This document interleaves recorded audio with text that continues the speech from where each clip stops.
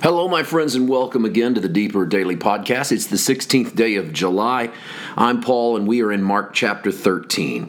Let's jump right in. We are in the 8th verse where Jesus is in the early stages of answering the question, tell us, when will these things be, and what will be the sign when all these things will be fulfilled? In verse 8, Jesus says, for nation will rise against nation and kingdom against kingdom, and there will be earthquakes in various places, and there will be famines and troubles. These are the beginnings of sorrows.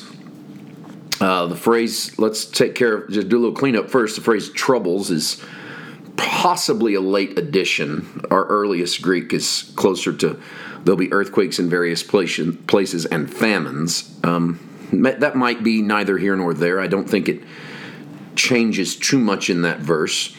But there's also something that's worth noting in regards to the wording that would help a little bit, particularly coming from the Greek, and then realizing that the rest of the New Testament uses a very similar statement, and that is this: these are the beginning of sorrows. Literally translated, these are the beginning of birth pangs. Now, you might remember that the Apostle Peter, in one of his early messages in the book of Acts, this is something you've heard me reference more than once, that Peter talks about God raising Jesus up, loosing the birth pains, because it wasn't possible that he should be held by it. That's in Acts chapter 2. That's on the day of Pentecost. He preaches that. And there's the first moment in the post-resurrection world where an apostle or a disciple makes the connection that the resurrection is like a birth pain. And that shows us that they viewed the resurrection as the birthing of something new. So the metaphor or the illustration of the woman in birth pain is not simply meant to convey pain, but to convey a pain that births something new. If you want to just talk about pain, there's a million other illustrations you can use that people would have understood universally. But in a largely patriarchal world, to use the illustration of a birth pain or a woman in birth in a world that is largely run by men, the illustration is not meant so that men can understand pain, because no man understands the pain of childbearing. The illustration is to show that there's something being birthed, that it's the end of one thing and the beginning of another thing.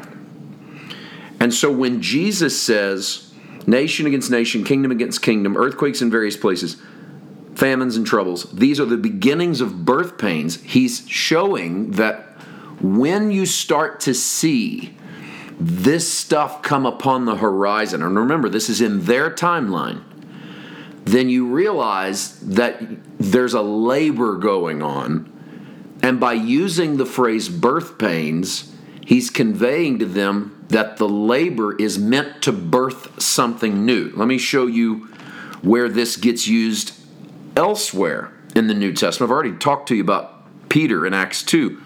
But Paul in 1 Thessalonians 5, verse 3 says, for when they say peace and safety, then sudden destruction comes upon them as labor pains upon a pregnant woman, and they shall not escape. Here, once again, Paul uses the phrase labor pains upon a pregnant woman not as an illustration of how bad it will hurt. That would be the wrong illustration. You could have said, as someone gets stabbed, or as someone gets trampled by a horse. Anything that would have conveyed crushing, beating, harm, pain, dying. But instead, Paul intentionally chooses labor pains upon a pregnant woman. Now, that allegory means that the woman expects the pain because the woman is birthing something new. The pain is also temporary so that something new can be birthed.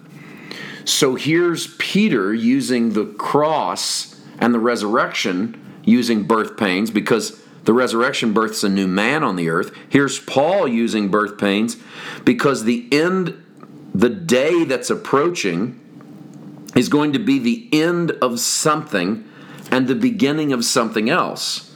And they pick this cue up from Jesus, who right here in Mark 13:8 says these are the beginnings of birth pains.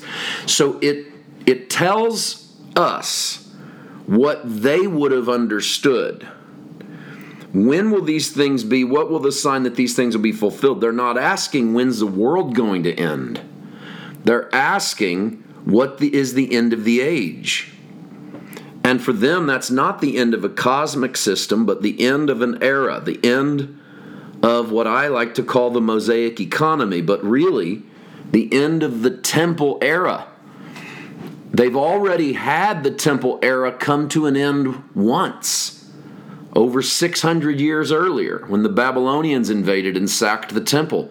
And Antiochus Epiphanes IV stood there as the abomination of desolation, a phrase, by the way, that Jesus will borrow from Daniel in his Matthew 24 and talk about that when that abomination of desolation stands in the house. And that would have been a phrase that they would have understood from their past being reused in their prophetic future.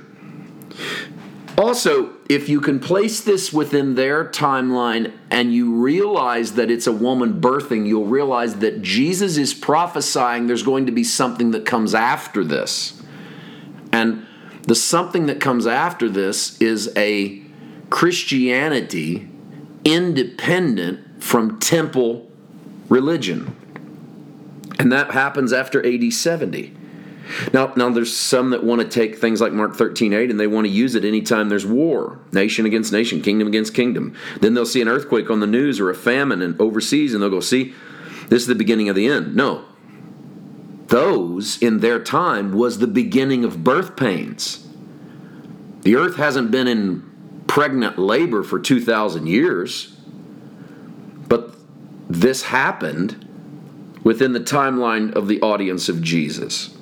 Now, we know this for sure because we know Matthew 24, but we're not in Matthew 24, we're in Mark 13. And the pronoun's going to shift directly to the disciples in the next verse that shows us all of this is about them, and we'll get there tomorrow. See you then. God bless.